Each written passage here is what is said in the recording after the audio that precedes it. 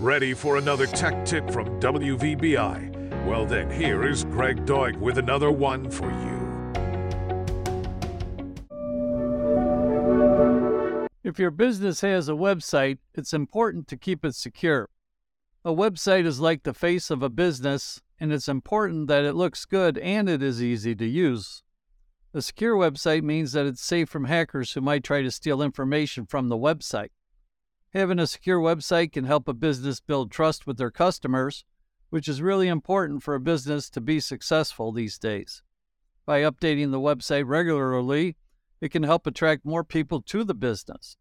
When people see a website that looks professional and is secure, it makes them trust the business more. And there are ways to make a website secure, like using an SSL certificate on it, installing all necessary updates, and using a good backup system. Businesses should have a plan in case the website gets hacked and tested on a regular basis. And every employee should be trained to be aware of cyber threats in the workplace.